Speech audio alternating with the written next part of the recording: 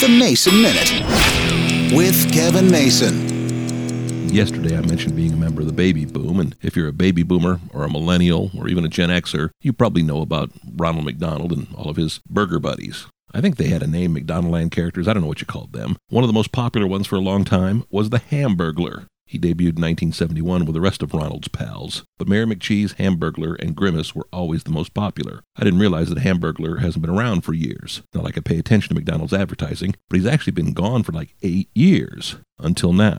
Commercial online that'll be seen on TV, the Hamburglar is back. A little bit more cartoonish than previously. What I didn't realize, and I guess I wasn't paying attention when I was a 10-year-old kid, the Grimace was a bad guy at one time. Grimace is just a fun, lovable little purple blob these days. The McDonaldland characters came and went, but it didn't matter, as long as Ronald McDonald was around, and he never seems to go away. When Ronald's near, you know the Hamburglar is around too, and it looks like he's back, ready to steal some burgers, I guess.